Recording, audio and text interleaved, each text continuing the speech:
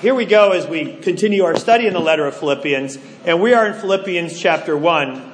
And as we move on, it goes from Paul's greetings to the church and his encouragement for the church to advance in their Christianity and their maturity, which we talked about last week. But now it moves towards Paul giving them a bit of an update. And so what's interesting is that at this point, we're going to be looking not so much at the conditions in Philippi, but the conditions in Rome where Paul is likely imprisoned. So a lot of the subject matter here has to actually do more with another church rather than the church there in Philippi. Let's go ahead and begin with that. And here we go in verse 12. Now, I want you to know, brothers and sisters, that what has happened to me has actually served to advance the gospel. As a result, it has become clear throughout the whole palace guard. The word behind that is praetorium, and that would have been the elite bodyguard of Caesar himself. Initially, there were about 9,000 troops assigned to this elite bodyguard. It ultimately ended up increasing to 12,000 troops. But these were no ordinary troops. These troops, being the elite guard that they were, would end their service with full citizenship in the Roman Empire, as well as a rather significant pension at the end of that time. But it's also important to note that over time, this elite corps of the Roman army not only served Caesar, but eventually they actually established who would be the next Caesar in many cases. As a matter of fact, once Caligula went off the reservation, they are actually the ones who assassinated him and were able to then install the next emperor. So these are not of small significance, the people that are guarding Paul here. And so what has now become clear throughout these kingmakers and to everyone else that I am in chains for Christ. And everyone else may actually include, as Paul gives greetings at the end, he says, God's people here send you greetings, especially those who belong to Caesar's household. So through Paul's persecution, the gospel has now made inroads into some of the most rarefied air of the entire Roman Empire. Pretty astounding. Now, Paul is giving this bit of information on himself, I believe, just in case he gets killed, so that the Philippians wouldn't take discouragement, but understand with perspective that what, again, we looked at last week, what the world considers pitiable, Jesus prizes.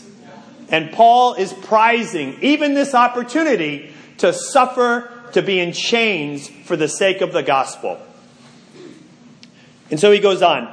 And because of my chains, most of the brothers and sisters have become confident in the Lord and dare all the more to proclaim the gospel without fear.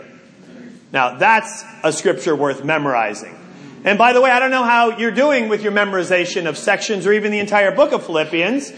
I know, just FYI, my wife has already kind of knocked off chapter 1 and 4. I'm not sure of that methodology, but remember at the end of this, we're going to have a chance for various members here to stand up, and we'll just go through the book of Philippians from memory. So that's going to be exciting. But please join in, and I would encourage you, as much as you can, memorize as much as this book is possible. I love this book, and as I've already stated, I find it to be one of the most applicable letters to our church because of the massive similarities of the situation that they were facing there in Philippi, and likewise the place where we are in our walk in Christ here in Hampton Roads. Amen. And so because of my chains, I'll say it again, the brothers and sisters have become confident in the Lord and dare all the more to proclaim the gospel without fear. It is true that some preach Christ out of envy and rivalry. He's talking about those that have now gone out to preach the gospel. The latter do so out of love. it is true that some preach Christ out of envy and rivalry, but others out of goodwill. The latter do so out of love, knowing that I am put here for the defense of the gospel.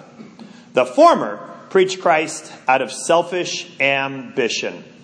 That word kind of even means the idea of being a mercenary, that you just do stuff for the sake of the money that might come with it, or the personal advancement, whether that be pecuniary or even just esteem. That is why that they were actually going after this. The former preach Christ out of selfish ambition, not sincerely supposing that they can stir up trouble for me while I am in chains. But what does it matter? The important thing is, what an attitude here, huh? The important thing is that in every way, whether from false motive or true, Christ is preached, and because of this I rejoice. Now you think Paul would be concerned, but apparently they were preaching the right message and the right method. Now their motives may have been skewed, but as long as Paul realized that the message and the method was right, and it was reaching people with right doctrine and right purposefulness about it, he's actually okay with this. This is astounding. Look at Paul as he's kind of giving the update from his corner of the world. He goes, yes, and I will continue to rejoice, for I know that through your prayers, and now he asks them to be kind of involved with what's going on in his imprisonment, that through your prayers and God's provision of the Spirit of Christ Jesus, what has happened to me will turn out for my deliverance. I eagerly expect and hope that I will in no way be ashamed, but will have sufficient courage. That word courage there, parrhesia, is this idea of unbridled, raw excitement to be frank about the truth of Jesus Christ. No holds, no restraints, no spinning the message, just bringing it. And that's what he has as his hope. His hope as in terms of, rock solid anticipation. That's hope for a first century standpoint, not our hedging bets hope, but a rock solid anticipation that I will have parrhesia, so that now, as always, Christ will be exalted in my body, whether by life or by death.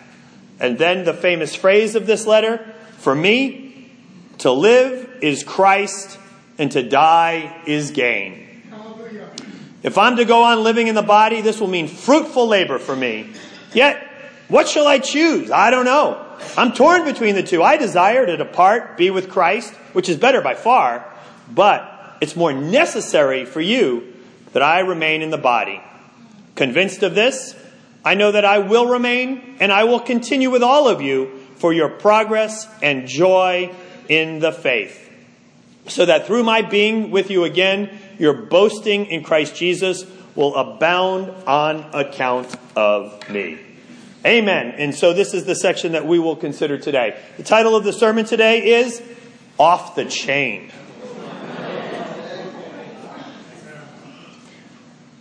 Again, while Paul affirms again and again throughout this passage, he actually uses the word for chains 3 times. The word that he uses for chains, by the way, is a very short length of chain that would be very indicative of typical Roman imprisonment, where he would be chained to a Roman soldier. Likely, this Roman soldier, perhaps by the way that Paul has been talking about the praetorium, would have been in this elite class of the honor guard, the kingmakers, the emperor makers that would have been established by the Caesars for their special purposes. There would have been a rotation of guards, and throughout the years of his imprisonment, there would have been many, many guards that would have come through to be with Paul. And you can imagine that as the new guard comes in and links up with Paul, I'm speculating a bit too much, but all of a sudden you've got your friend, not your friend, but you've got this prisoner now that you're going to have to be stuck with for a good bit of time. And I would imagine one of the questions that Paul was eager to have asked of him is, so what are you in for? And that leads us to the first point. The gospel is off the chain. Now, these chains were Caesar's chains. There's no mistaking that. The palace guard, the praetorium, would see chains on a prisoner as evidence of Caesar's dominion and power and sovereignty. That Caesar truly was Lord. And here was evidence of that in prisoner after prisoner. But then they rotate over to the Apostle Paul. And while they expect that these chains have demonstrated that Caesar is Lord, and that binding the prisoner for Caesar fulfills Caesar's will, the soldiers are also used to hearing the gospel. I mean, literally, the euangelion, the gospel of Caesar. The supposed good news that a new emperor has taken the throne. And this good news would be disseminated throughout the empire. And sometimes it was actually these praetorium guards that would be the initiators, not only of the new emperor, but of the good news itself. And to make sure that it was spread, because in many cases it was their doing that brought this new emperor to bear. And so they were very evangelistic about the new Caesar, who is now Lord. But so they would spread the message that now peace and justice has come to the world through the new Caesar. But now, here's someone announcing that there is a different gospel, a different euangelion, a different good news. And this good news is that Jesus of Nazareth has taken the throne of the world. There is a new king in town, and his name is Jesus Christ. Hallelujah. And he is summoning every man, woman, and child to bow the knee to him. Quite a conversation, I would imagine. And having Paul in custody meant they couldn't ignore this new message. They were having their noses rubbed into it. N.T. Wright writes, and Paul can see that already other Christians throughout the empire, especially in Rome, are taking courage from his example. They can see the impact that he's having even on hardened soldiers. Why shouldn't they seize the moment and speak about King Jesus to their friends and neighbors as well? That's right. And Paul's bonds have actually removed all the barriers, interestingly, and given him inside man access to the very flower of the Roman army, the praetorium.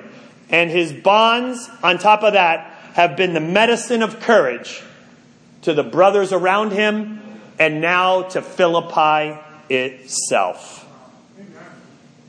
And so, while a guard could really think that, yes, we've confined and chained and subdued this man, well, they don't recognize what drives this man. It is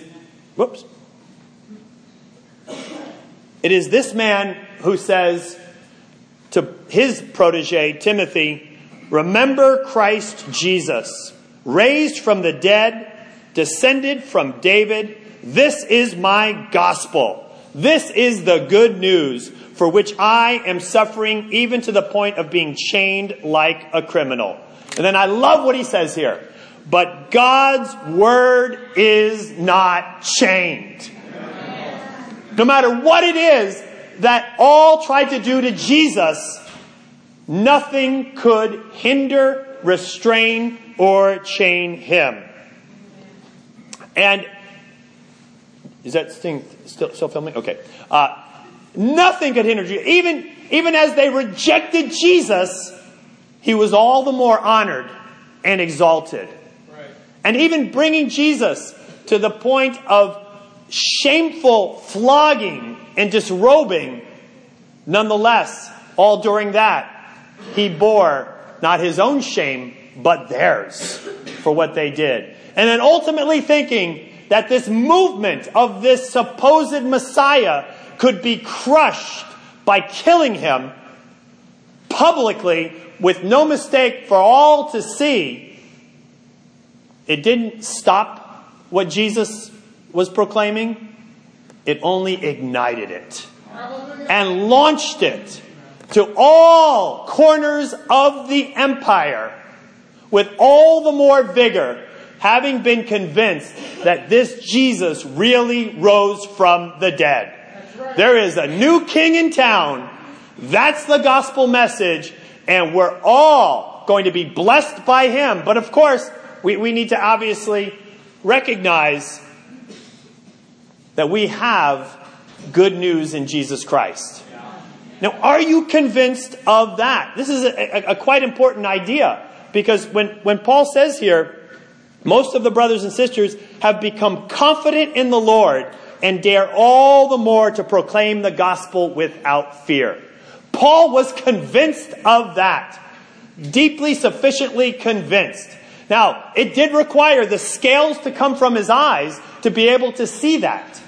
And it does require us to be able to turn to the Lord so that the veil of unbelief can really be removed, so that we can see the truth of the gospel message that there is a new king. And he is a good and gracious king who wants nothing more to embrace you and honor you and help you to have the standing before men and God that you are his son, his daughter, whom he loves, with whom God is well pleased.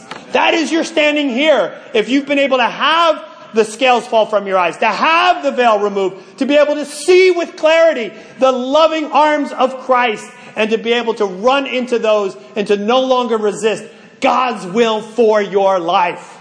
When that finally happened to Paul, everything changed. Suddenly, all that he strained and strived to do for his own righteousness, all just simply peeled away. His heart was melted, finally knowing the righteousness that comes by faith. Finally knowing the joy and the peace and security and affirmation that really comes from the God whom we hope to always serve. Finally realizing counterintuitively that this was all going to come, not through his own efforts, but finally to be able to recognize that this Jesus whom he persecuted is the very Jesus that is delivering him. And no matter what, there was nothing that was going to hold Paul back. As a matter of fact, my second point, that Paul is off the chain. I mean, look at what we just read about. Yes, he loved the gospel, protected the gospel, and he had great motives in his own ministry in preaching the gospel. But yet he didn't attack those others in Rome who were preaching the gospel. Right message, right method, but were preaching the gospel with poor motives. Why? Because nothing was about him.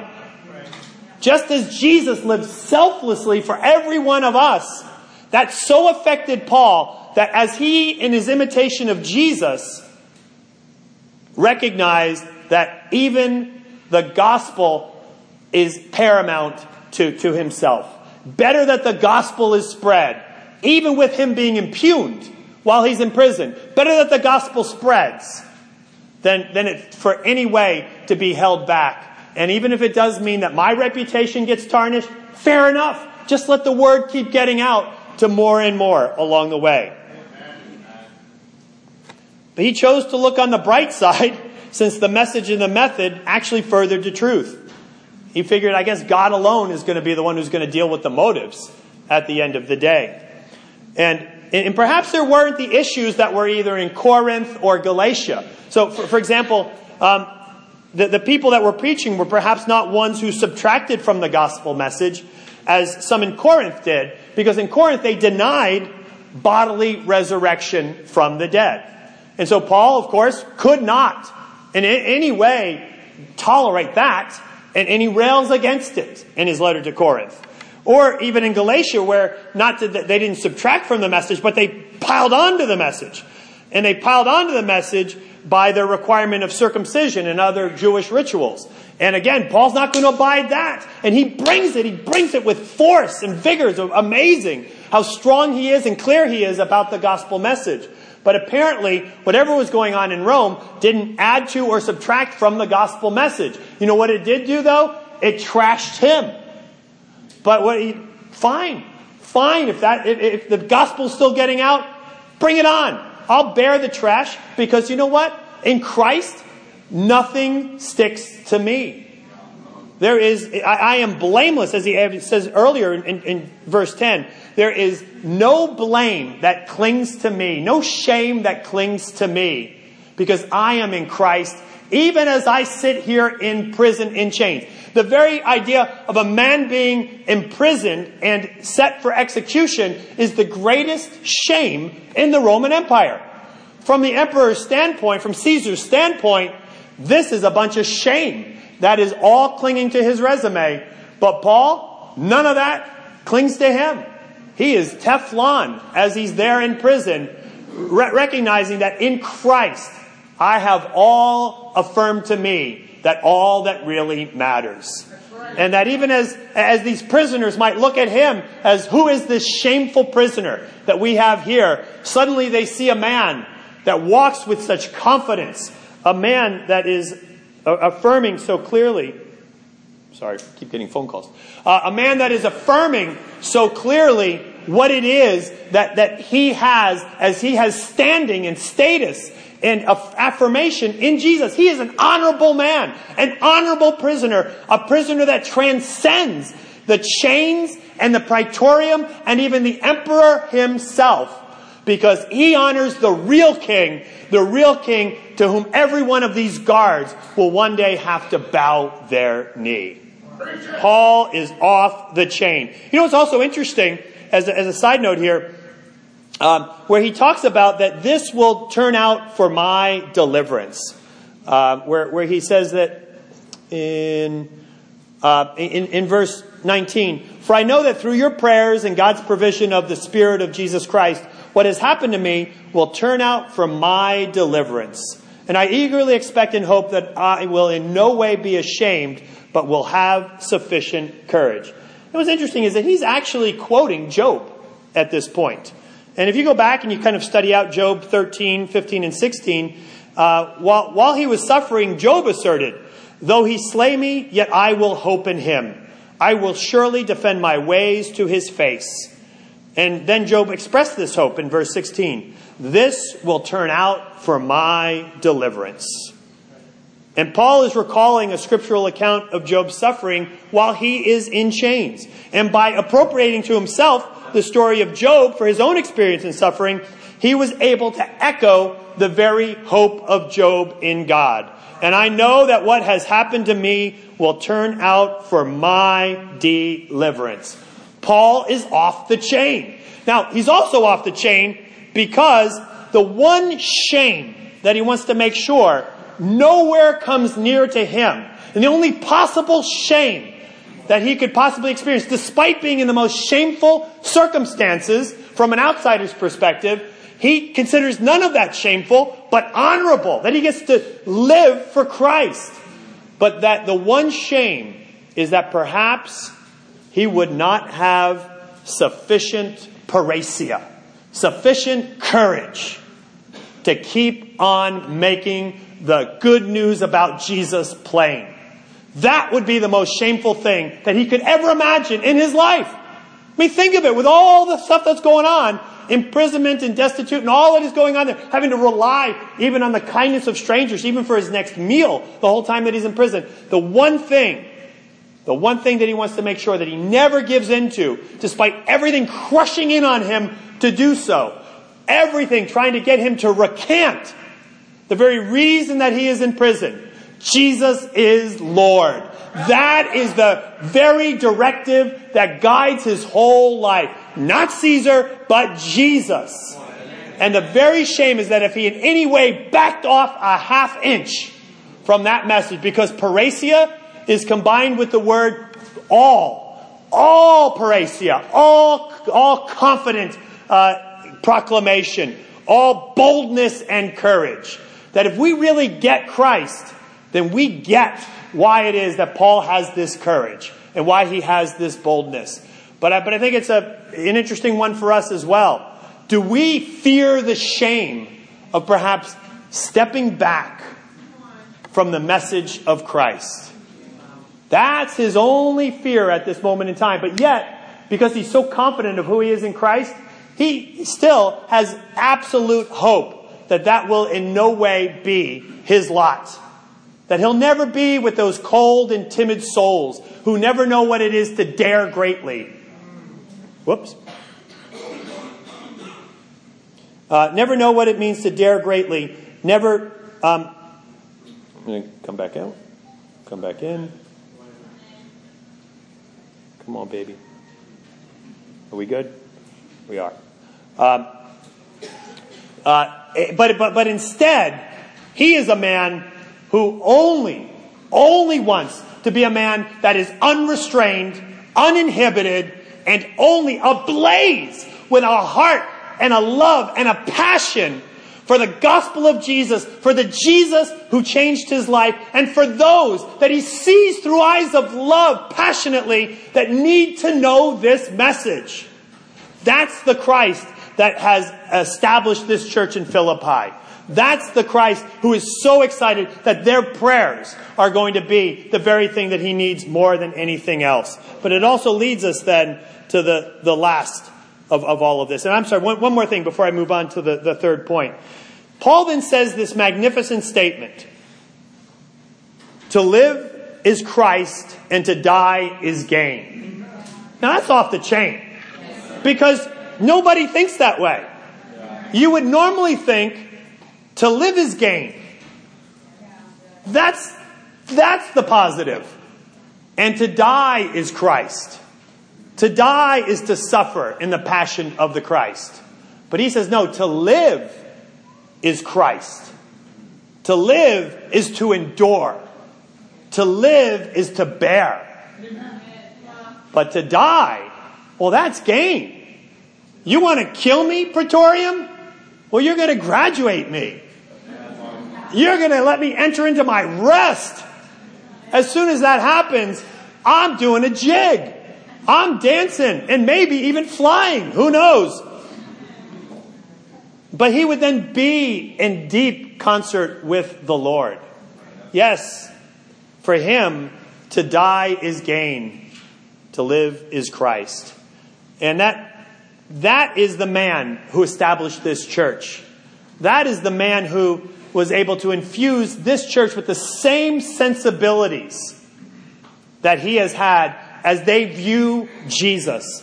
And that brings us to the last point. That church is off the chain. And here's my hope, is that as we allow the Holy Spirit to convict us, not only of the power of Christ, the power of the gospel, the power of Paul, but also the power that is in that church, to realize that this is the church that is so like us. That this is the church that is such an exemplar. That the conditions of patriotism and peace and prosperity, not prosperity, but of real unity that is going on in that church are the same conditions that we face. And now Paul wants nothing less than even the unwelcome circumstance of his imprisonment to be all the more of a catalyst to just take that church and just launch it.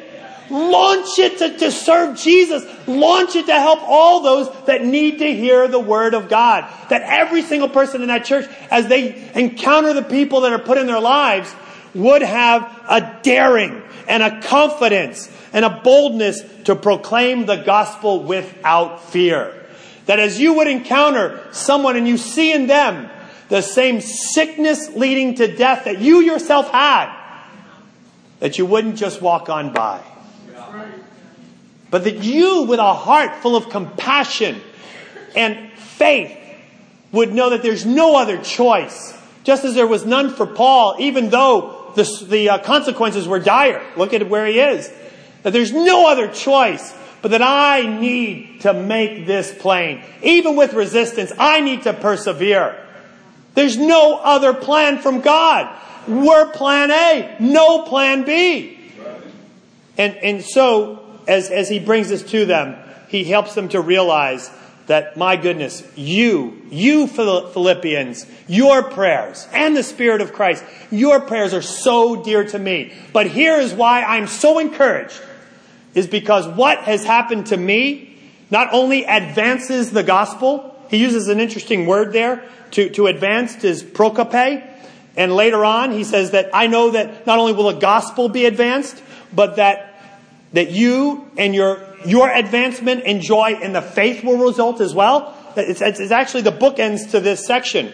In verse 12, he says the prokope of the gospel. And in 25 and 26, he says the prokope of the church in your faith and your joy. But now here's what's interesting. Just if you want to get nerded out for just one moment here, is that prokope sounds almost like a word that he used just before he entered into this section, which was proskope.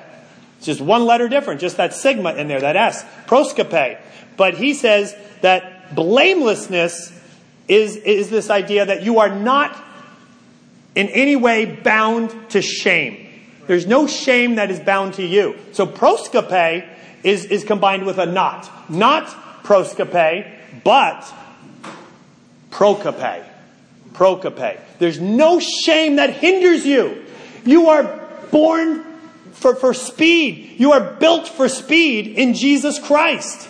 You've got nothing that clings to you. Nothing that would slow you down. You come up to the line with Usain Bolt at the 100-yard dash, and you don't have a parachute tied to your back. A parachute of accusation. A parachute of lies propagated by Satan upon you.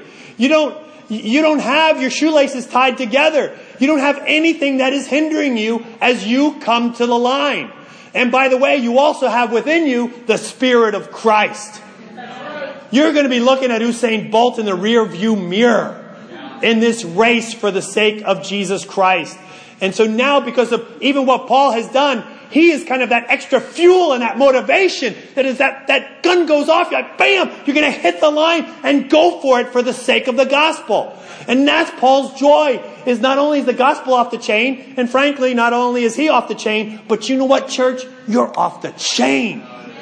You are unrestricted. You are uninhibited. You are nothing but parasia, courageous to go for it for Christ. Tertullian in 197 AD wrote, "The more you cut us down, the more we grow. The blood of the Christians is the seed of the church." What a cool agricultural analogy there. You think you're pruning us? Well, we're going to grow. You think you're killing us? Well, all you're doing is spreading it out. And then he says later, the leg does not feel the chains when the mind is in heaven. What a clear indication of what Paul was experiencing, but then what spreads throughout the entire church. This is what, as the Roman Empire tried to crush and subdue Christianity, just as with Jesus, thinking that in killing him, it ends everything, it only blows everything up in a beautiful fashion. And the same with the Christians, with those that have been so reborn in Christ. That this is the same conclusion for all of us. That try to suppress. The very act of suppressing is only going to expand the knowledge and the work and the message of Jesus Christ. Years later, under persecution, Hugh Latimer and Ridley were being burned at the stake in Oxford, England. And as they were being burned, the flames were not very hot. And that's the worst thing, by the way, if you're going to be burned at the stake. And so if you find yourself, preaching at, let's say Salem High School, and the consequence is, and you're going to be burned at the stake. Well, make sure you ask that they really do kindle that fire very, very hot, because then when you're burned at the stake, it won't last as long, and really you'll be subdued a little bit more quickly. So just a little hint there. Who knows what's going to happen as we continue in our walk in Christ. But at this time, they really didn't kind of get the flames going so well. Maybe because it rains every other day in Oxford and they couldn't really get the flames going. But as the flames were at that time, then Ridley actually complained to Latimer. He said, "Latimer, it burns too slowly." And rather than Latimer being compassionate and saying, "Oh, tell me more about that. I'm so sorry that you're going through this. You know what? I think I can empathize because it's actually burning slowly for me on the other side here as well." But instead, he turns to him and he says, "Play the man. Play the man, Master Ridley." That's a quote from 1 Corinthians 16 where it says, "Be the man. Be brave. Do the work of the gospel. Play the man, Master Ridley. And we shall light such a candle, by God's grace, in England today that, as I trust, shall never be put out. That's what Paul did, and that's what the Philippians did. As they went after it under severe persecution, and yet unbridled joy and unhindered proclamation of the gospel, they lit a candle throughout that empire that was unmistakable. And as many times as they would try to douse it, as many times as they would try to get them to say Caesar is Lord rather than Jesus is Lord, every effort only spread the power of Jesus Christ further and further and further. And so for us, if we're going to really recognize what it is that God is calling us to, then here's our final charge. And it should be nothing less than this, brothers and sisters. Nothing less. That we, like this church in Philippi, are encountered by the power of the gospel, by the love of Jesus, by the cure of Jesus, and by the confidence that is in Jesus. Paul says, having been confident in the Lord, you dare all the more to proclaim the gospel without fear in verse 14. This idea of confident comes from the word patho, which means that you are convinced. Having been convinced of Christ. And so let me ask you, right now, are you convinced of Christ? Are you convinced that Jesus died for you, bore all that you have, rose again, and credited you with righteousness? Are you convinced that this is your gospel message? Well, having been convinced of this, he says, then we dare all the more to proclaim the gospel without fear. And this is our charge. Then dare greatly, dare daily to proclaim the gospel without restraint to everyone. Amen.